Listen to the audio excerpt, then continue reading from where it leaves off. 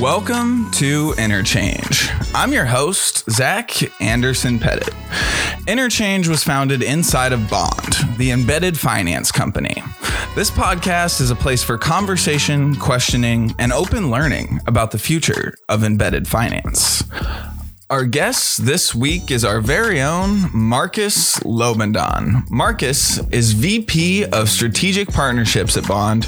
He sits at the nexus of bank, technology, and brand partnerships, so he really has a high-level view of the embedded finance space and can see across all these different stakeholders.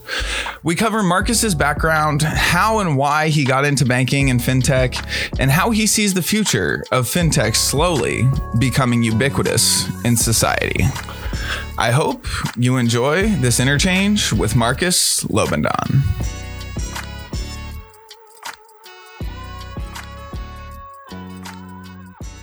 You've had a very interesting life. Take me all the way back to like where you were born, how many different jumps you made around different portions of the world, and how you have gotten to the point where you see all these cultures, because you've seen most of them in my experience.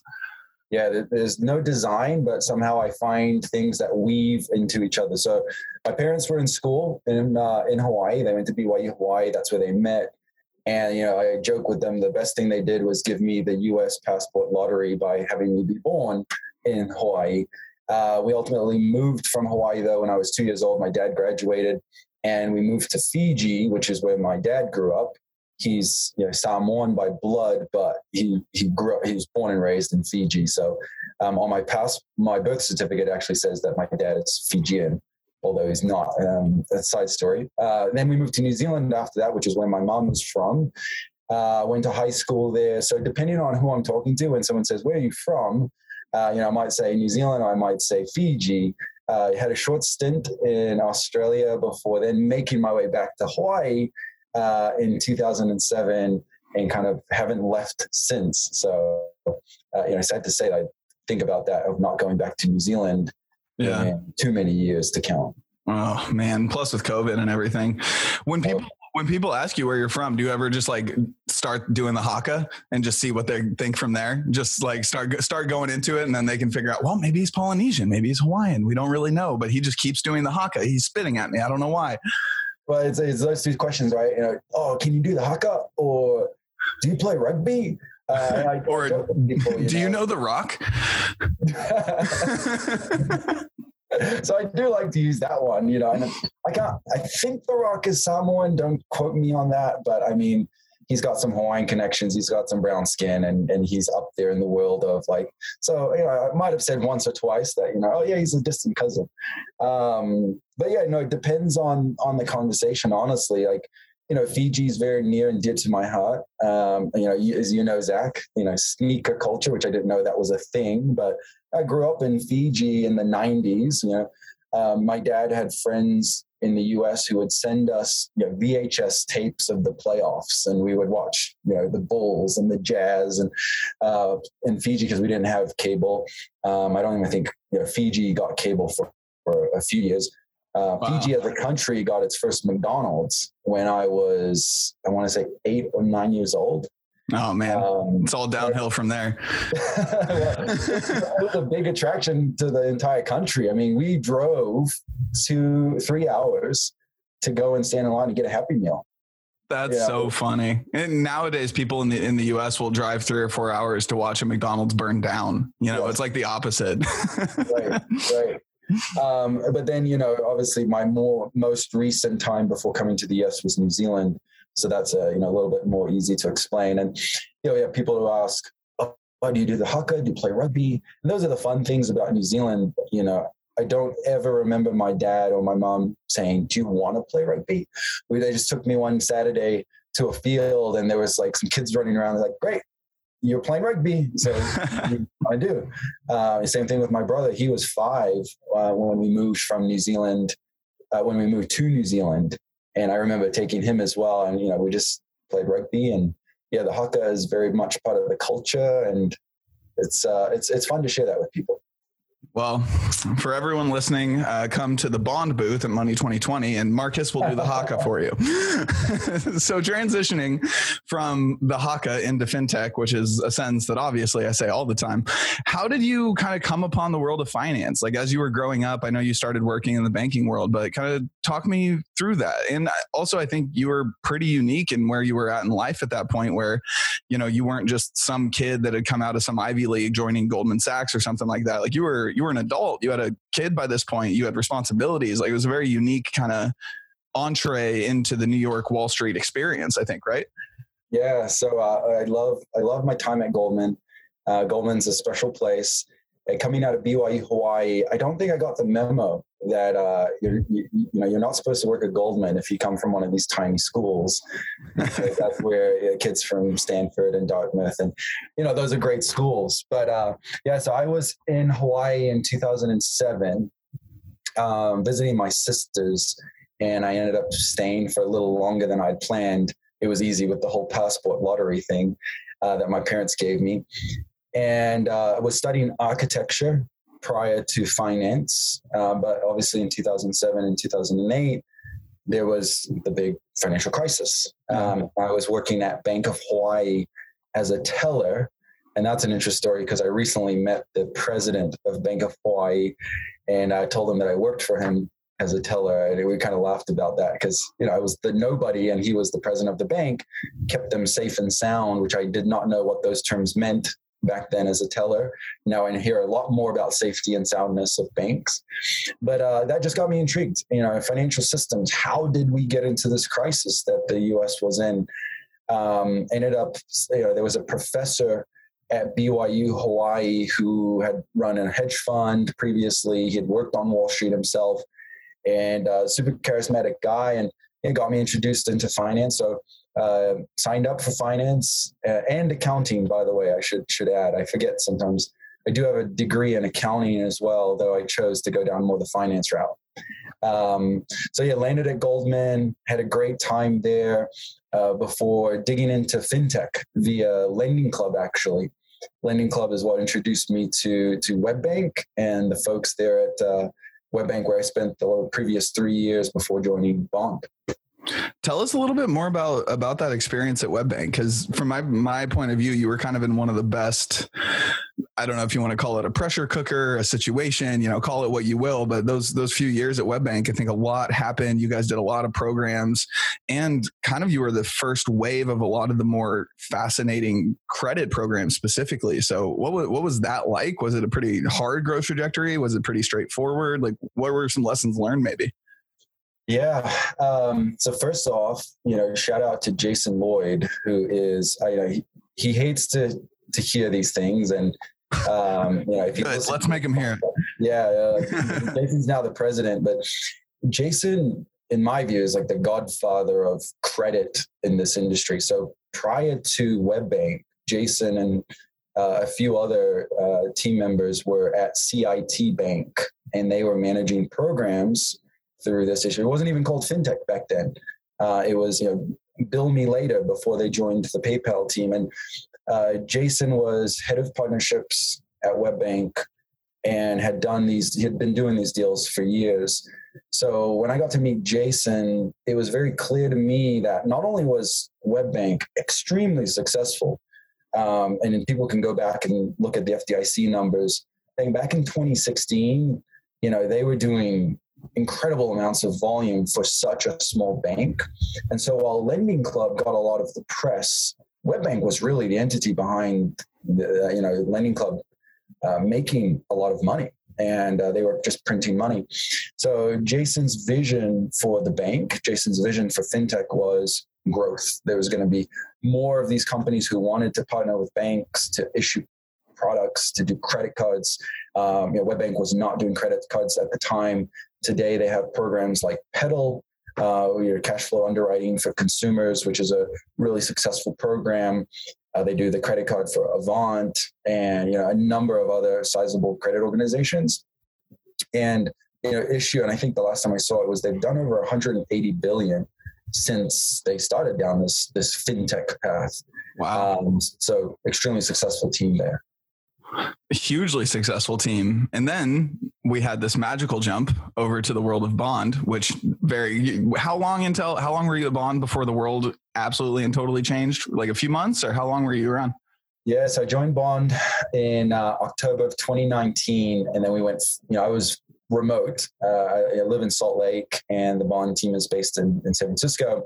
We wanted to keep our family roots here, where my wife is from, the Salt Lake City area. And so moving to San Francisco wasn't an option, but thankfully Roy and Yan were just, looking for talent as opposed to looking for people to sit in San Francisco. So we went fully remote in February of 2020, thinking that, this will be a few months and we'll be back at it. And obviously that hasn't happened. But it was a good exercise, I think, to the company to see what we would be like, in sort of building this company at this time, trying to work with banks who are, at the time were very much accustomed to in-person meetings.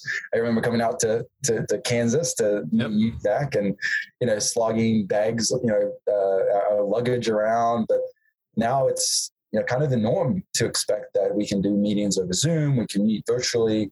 Still looking forward to the days to meet people in person. But it was a good transition. Yeah, it was. I will never forget that experience. It's still funny to me that I've met you, Roy, Yan, all at one lunch. And then I drove you guys to the airport, and then I haven't seen any of you since. And I haven't met anyone else that joins the company since. But things keep moving. Things keep working. We keep growing. It's wild.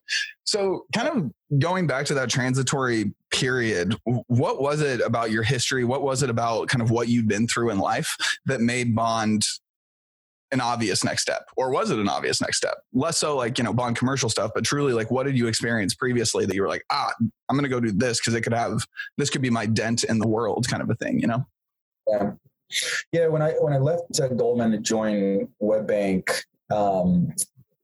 I knew I wanted to be close to fintech, and I didn't have a tech background. So the closest thing was join a bank that was in the space and join a bank that was growing. And I'll be honest, it was not an easy decision to leave Web, largely because of the relationships there. The difficulty was, though, banks are banks, and there's a disconnect between technology. At the time, it wasn't as high of a priority for the bank to build what I thought was, in terms of growth and scalability, some tech to help the compliance procedures and policies that they have, because those are all necessary in this space, to open up the opportunity set for what we refer to here at Bond as brands, right? So not necessarily just the next lending club, but how does Adidas get a buy now, pay later product out there for the latest Yeezys, TBD, but that to me was more exciting about fintech and technology than I think the bank's priorities were at the time. And so when I heard the pitch from Roy and Yan and what they were building here at Bond, it just made complete sense for where I would like to, try my hand at something entrepreneurial, try my hand at building something. I think banking, finance is always going to be an opportunity that's there, but these opportunities to build unique things don't come around too often, at least in my experience. So it was an opportunity to kind of flex that muscle a little bit. Yeah, and it's a muscle that you've flexed and a muscle that seems to be continuing to build. One of the things that for folks that don't know every bit of my personal history at Bond, I actually used to work with Marcus day to day. I was on the partnerships team, and then things grew to a point where it made more sense for me to kind of be here asking these questions, telling these stories, yada, yada, yada. But why I say this is because one of the things that I learned about you through the time working with you was how you going to work every day and sitting on these calls with you reminded me a lot of getting reps in, if you're a quarterback, or reminded me a lot of somebody just going to the gym and really trying to build their legs, right? Squatting every day or something like that. And the metaphor, to take the butchered metaphor a step further, is that you seem to be able to not only help people figure out kind of what product they should be in, but how it should fit in the flow and kind of dream weave something that's really exciting versus like, hey, let's do a debit card. Hey, let's do a credit card, right? Like, how do we take that a step further? So I guess the question is, how did you build that muscle? Like, is it just calls and calls and calls and talking to people and talking to people? Because as one example, one thing that I've seen you do that I don't see a lot of people do in the space is somebody comes in, they're like, yes, we think that we want this, commercial prepaid debit card. And you're like, okay, but what's the job to be done? Is that actually solving the problem? Maybe you need a credit card or vice versa, right? Maybe there's an entirely different thing here that you don't even need a card for. So how did you develop that muscle, and how did you get comfortable selling the right thing and putting people in the right set of products instead of just the easiest product? Yeah. Well, first off, for the listeners, I'd like to pay Zach back by inviting you all to the gun show that he has prepared for Money 2020. And I have heard this from third parties where I've said, oh, do you know Zach Pettit? And they've said, oh, the guy who lifts. So shout out to Chris Stanley at Atlantic Capital Bank for that one. But that's ridiculous. Money 2020. But no, I think so. I appreciate those kind words, Zach. One thing I ventured out on when I left WebBank to join Bond, and I talked this over with my wife of like, why would we make this move, right? We have pretty comfortable lives, pretty comfortable job at WebBank. And the question was, is this an opportunity to learn more things? And I absolutely saw it as that. I think I've spoken with friends and acquaintances about what's it like to join a startup. The things that I think people should really consider, aside from financials, product market fit, and all of those kind of buzzwords, is what do you think you could learn at this startup? And one of the things I wanted to learn was, could I be more product solutions oriented in a partnerships role, as opposed to, like you said, right? Here's my product, take it or leave it, right? It's like, how do you become more consultative? Because I believe that's where financial services are going. I don't think, and banks, they're not incentivized to think this way, right? They sort of are, if it's not broken, why fix it mentality. But when you dig into financial services and you think about money, right? Money, we earn it, we make it, call it whatever you want, but it's the form in which we exchange it for other goods that we want. And so it sits in a bank account until it reaches another destination, whether it's you're traveling to Hawaii or you're buying a t-shirt or whatever it is. And those brands on the other side are thinking about, how can I incentivize my customers more? How can I give them the right marketing of the exact product at the right time? And there's a lot of work that can be done on that on the data side. I think financial data has a lot of opportunity on that front. But yeah, that led me to think about my role as when I talk to companies to really listen, like hear what they're trying to say. Because I think what happens is we end up speaking in the words that we know about banking, right? Oh, checking account. Really? Is it a checking account? Like, do you want to write checks from a checkbook? Well, no, I want to be able to spend through Google Pay. Okay. So you're really looking for virtual accounts, and, it's like, where are you trying to get your money to, as opposed to just thinking, I want a debit card with my logo on it. Cause that's not innovation. And that's not what we think the future of financial services would be. Yeah. I mean, even just the way that spend, save, send, right? That was something that you kind of coined early, or I imagine someone in the ether within the years past probably said this too. But that was something that you said earlier on that really clicked for me about, it's not about if it's a credit card or a debit card that's swiped at point of service. It's about the fact that the money's moving, right? And it's about figuring out the way for the money to move in the way that benefits both the one issuing the card or issuing the product, and also, more importantly, generally the consumer and how they interact with it. So I think it's a beautiful way of shifting things on their heads, and it gives us a chance to get out of what you were talking about in terms of, well, this is a checking account, this is a this is a that, and there's not room for anything else in between. And now, people are jumping up with secured cards out of left field. Like, there's this huge, kind of push in that direction, and we're realizing like the guardrails aren't what we thought they were. They're actually, there's an ability to jump out of them if you have the proper conversations and if you handle things correctly. Yeah, look, and I think when you look at how banks, as example, not to bash on banks because they do a really good job of printing money, no pun intended. But the team over at Atomic, as an example, right? Jordan Wright and Scott, just phenomenal thinkers about what you can do with someone's payroll data, given the consumer's permission, right? So if I can move money from my paycheck to Hawaiian Airlines, as an example, keep going back to Hawaii because I love that place. But, would Hawaiian Airlines give me a 10% discount, a 20% discount if they could know who my employer is, how much money I make, where I buy bread, milk, and eggs from? That's a proposition I'm willing to put in front of these companies to say, how much is that worth to you? And I joke around because my wife hates that I do this, but I love looking for these free checking account offers, right? Hey, switch your direct deposit and we'll give you $250 or $450. That shows you, one, the extent to which a bank is really going to customize the value prop. They just are thinking, hey, I'll throw some money at you for your data.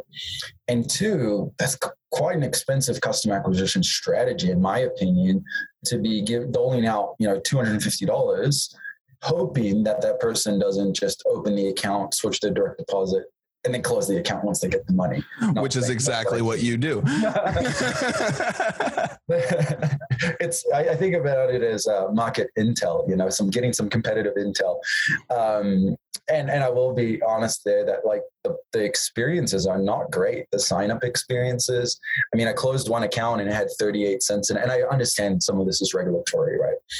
And, they said, okay, great. We'll send you a cashier's check for the 38 cents. And in my head, I'm like, how much does that cost you, right? Couldn't you just Zelle it over to me? I nobody uses that term, right? But banks love it. Why don't you just like send that to me over Venmo or something instead of printing off this check? But it's the kind of state that which banks are in, right? Once again, if you're not incentivized to innovate, why? That's a fair point. And if you have the stringent regulation kind of body that exists over them, in a lot of cases, their hands are tied too.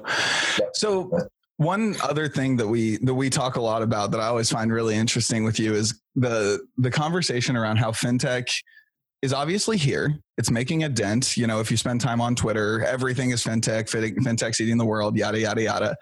But I think we both have some sense that maybe it's not as distributed yet as it could be, it should be, right? Like we're kind of in a little bit of a bubble sometimes. And then you go ask your grandpa, what he thinks about Robin Hood. And he's like, it's my favorite movie, son. It's not, we're not on the same page here in a lot of cases. So one of the things that I love that you've kind of started doing is some research amongst your family about things like this, and kind of like talking to your dad about some, like, I think you said he was using Stash. Tell me that story, because I think that's a beautiful story of we're finally getting these things out in the world, and people that we don't, talk to on the phone and interact with on Twitter are starting to use these products. Yeah, I definitely up the Twitter game. I have none. I also have no LinkedIn game. I need to up that as well. But I did mention this a few months ago. My dad called me up. It's been about a year. And, he wanted to tell me about, he knows I work in finance, but, even when I worked at Goldman, they came out to New York and came to the office. They had no clue what I did. And, my parents love to brag, but they found it hard to brag because they're like, what do you do, Marcus? So he calls me up to tell me about this great product that allows him to invest in the stock market. And so I'm like, wow, that's awesome, Dad. Because I tried to get him to open up an E-Trade account and he just couldn't get through the sign-up flow. And he's like, oh, it's a company called Stash. Have you heard of them? I'm like, oh, yeah, I think I have, Dad. And I've definitely heard of Stash being in fintech. And then he told me, you should look into this fintech space and maybe figure out what they're doing. Fast forward a few months, and my sister did the same thing. She texted me one day and she's like, hey, have you heard of this company called Affirm? They do lending online. And I'm like laughing to myself because Arlene, our chief compliance officer, was the chief compliance officer there. And so I told my sister, yes, I know them. They're a good company. You should get the job. And she did. And then she also asked me, what are RSUs? So I told her, yes, get your restricted stock units and do that thing inside of fintech. But another story more recently that I think like really brings home this point. So as you know, Zach, I didn't know I was a sneakerhead, but I think I can give in to the fact that I irrationally buy shoes for the Jordan logo and for the exclusivity of it. I'm not one of those people that buys them for thousands of dollars. Yeah. If I get them on, you're a sneakerhead, Marcus. You're a sneakerhead. Just accept it. And, and that's something that I do love, but that's what I think financial services can get to, right? Where people are building products for communities that they love and that they are, find a common interest in. So a couple of companies that's out there that are raising money around this industry, Soul Savvy being one. Obviously the sneakers app run by Nike does over $1 billion in annual sales. So it's a good sized industry. But I was talking to, some guys at a company called Wear Testers, and they, test shoes and they give product feedback. Phenomenal followings, a couple hundred, I think close to 1 million followers on Instagram and all the socials. But these guys obviously very, very close to sneakers, very close to the NBA, very close to basketball. And I asked them what their view of Chime was. And, obviously Chime's super successful. Chris Britt and the team have done amazing things there. But they kind of said, who? And I was shocked. I was like, wait a second, these guys have to know that Chime is the sponsor of the Mavs. And when I said that, I'm like, oh, well, do you know the sponsor of the Mavs? They clicked. They're like, oh, that green logo. And I was like, yeah, that's Chime. They're a fintech. They do. And he was just clueless. He's like, oh, well, I didn't even know that. I've got a credit union account. And, that to me was, hey, fintech has not yet gone mainstream. So there's so much growth in this because, I think, I don't know if he did open up an account, but while we were on the call, he looked it up and he's like, wow, this looks pretty cool, like this Chime thing. Mm-hmm. So, if he did, Chris, if you're listening, send me that referral bonus. I mean, it really is wild. It's all of these solutions are out there. They're just not well distributed yet. It's like a number of months ago, my mom had to transition her yoga business online and I had to help her set up Stripe. And it's to a point now where like I explained what it was, acquiring, yada, yada, yada. And now she's getting in there, doing instant payouts, doing everything that it allows for and not calling me to ask that question. Like it's so simple that she can actually use it herself. And I think we're moving in the right direction as an industry, and hopefully embedded finance just makes it easier and easier and easier, right? As brands are stepping into the Nikes of the world, like I would have a sneakers card right on top of my wallet if it got me access to early drops and whatever else. Apparently I'm a sneakerhead too. But yeah, it's exciting to see the actual proliferation of this instead of just a bunch of nerds sitting around a campfire talking about what could be, Right. And look, these big businesses, they think about that too, right? How does money get into their businesses? Mm-hmm. How does money go out of it? How do I get more information about my customers and tailor my products? I think what, the web, the internet, social media has shown us is that we are actually quite comfortable sharing data. So long as we get to permission it ourselves. I think that's different than some bank selling your information in the background without your permission, versus someone consciously saying, hey, I'm engaging with this Instagram platform, so therefore algorithm, track me and tailor my experience. I laugh because my children, one, don't know what a VHS tape is. They have somewhat of a semblance of what a DVD is. And we don't have cable at home. And so they have no clue what cable is. So when they, we're at a hotel or anything like that, and they see these set programs and set adverts, they're just kind of clueless about like, why am I seeing this, I don't know what type of medication ad might come up during SpongeBob, versus like when you're on something that's curated, even though you might feel irked at times about like, how did they know I was looking for, tickets to, and I'll pick another place, Italy, right? Yeah. But whatever, cookies are tracking it. It actually creates for a better experience. So if a company can say, I see that you have an interest in sneakers and here is something to incentivize that interest of yours, I'm all for that.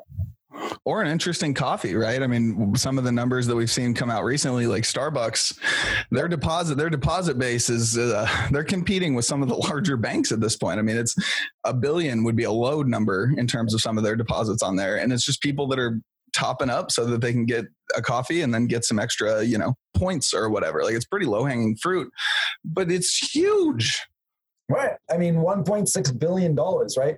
People are willing to say to the tune of $1.6 billion, hey, Starbucks, hold on to my money until I might want to come in and get a coffee, right? How many other companies could you say, Nike, hold on to this money until I want to buy a pair of shoes? Going back, right? Hawaiian Airlines, hold on to this money until I'm ready to fly. It's just, that to me makes more sense than Chase, hold on to this money until I figure out what I want to buy. It just seems more fluid. Yeah, hold on to it and lend it out, right? Yeah. That's the other thing is like being a bank versus not being a bank. I think people in a lot of cases feel comfortable with Starbucks because they're like, yeah, maybe there's a bank on the back end that treats that as deposits, be they brokered or not, and maybe they lend it out. But every time you get in there, you have, you're not thinking of Starbucks providing you a loan, so you get to trust them a whole different level. Right. It's fascinating. All right. Well, we could go back and forth on the nerdiness of fintech and the insanity of this world that we live in all day long. I know you need to go create the world that we're talking about and turn it into a real thing. So I just got 2 final questions for you before we jet, and then we're going to have to do this again. But the first one is hiring on the partnership side of things, I should say. What are you hiring for there? Where should folks go look if they're interested in working with you, getting involved in a lot of things that we're talking about? Yeah, thanks, Zach. So looking for folks who understand financial partnerships. One of the things about this industry, if you ask around, right, who set up, the relationship between Current and Choice Bank, and Tim and the team there at Choice are a phenomenal group. Or who set up, obviously, Chris and the team at Chime with Bancorp, but they're typically, founders. And so it's quite difficult to find someone who's actually struck one of these relationships, which is actually not a bad thing in our view, right? We want to find people who are just hungry to learn more about fintech, hungry to get into the mix with the banks that we work with, the brands that we eventually work with, and build something that in our view is still yet to be determined. So there's a lot of unknowns around that. I think we have a great culture here at Bond. You can work with Zach, people like Brian on our marketing team, Laura in sales, Elcio in product. Like, there's a whole host of characters where, once again, going back to that theme of why join a startup, where you can learn things here at Bond as well as do a great job of the task at hand. Come one, come all. And I will link to all the job board and all that kind of stuff in the show notes, and also give folks a place if they want to reach out to you directly. Is there a best place for that? Do you like LinkedIn messages? Do you want people to bombard your email? What's the easiest way to get a hold of Marcus? Yeah, I'm fine with email, marcus@bond.tech. And I should say Marcus, Marcus, or LinkedIn. Yeah, I love to get messages and hear what people are looking to do. So feel free to drop me a note about what you're looking to do. I'm much more responsive to that, just because it gives me a sense of, hey, like, there might be a fit here. And let's connect. Perfect. All right. I'll add all that in the show notes. Marcus, I appreciate it, my friend. I love getting to talk to you outside of our normal, just, trying to take over the world one day at a time thing.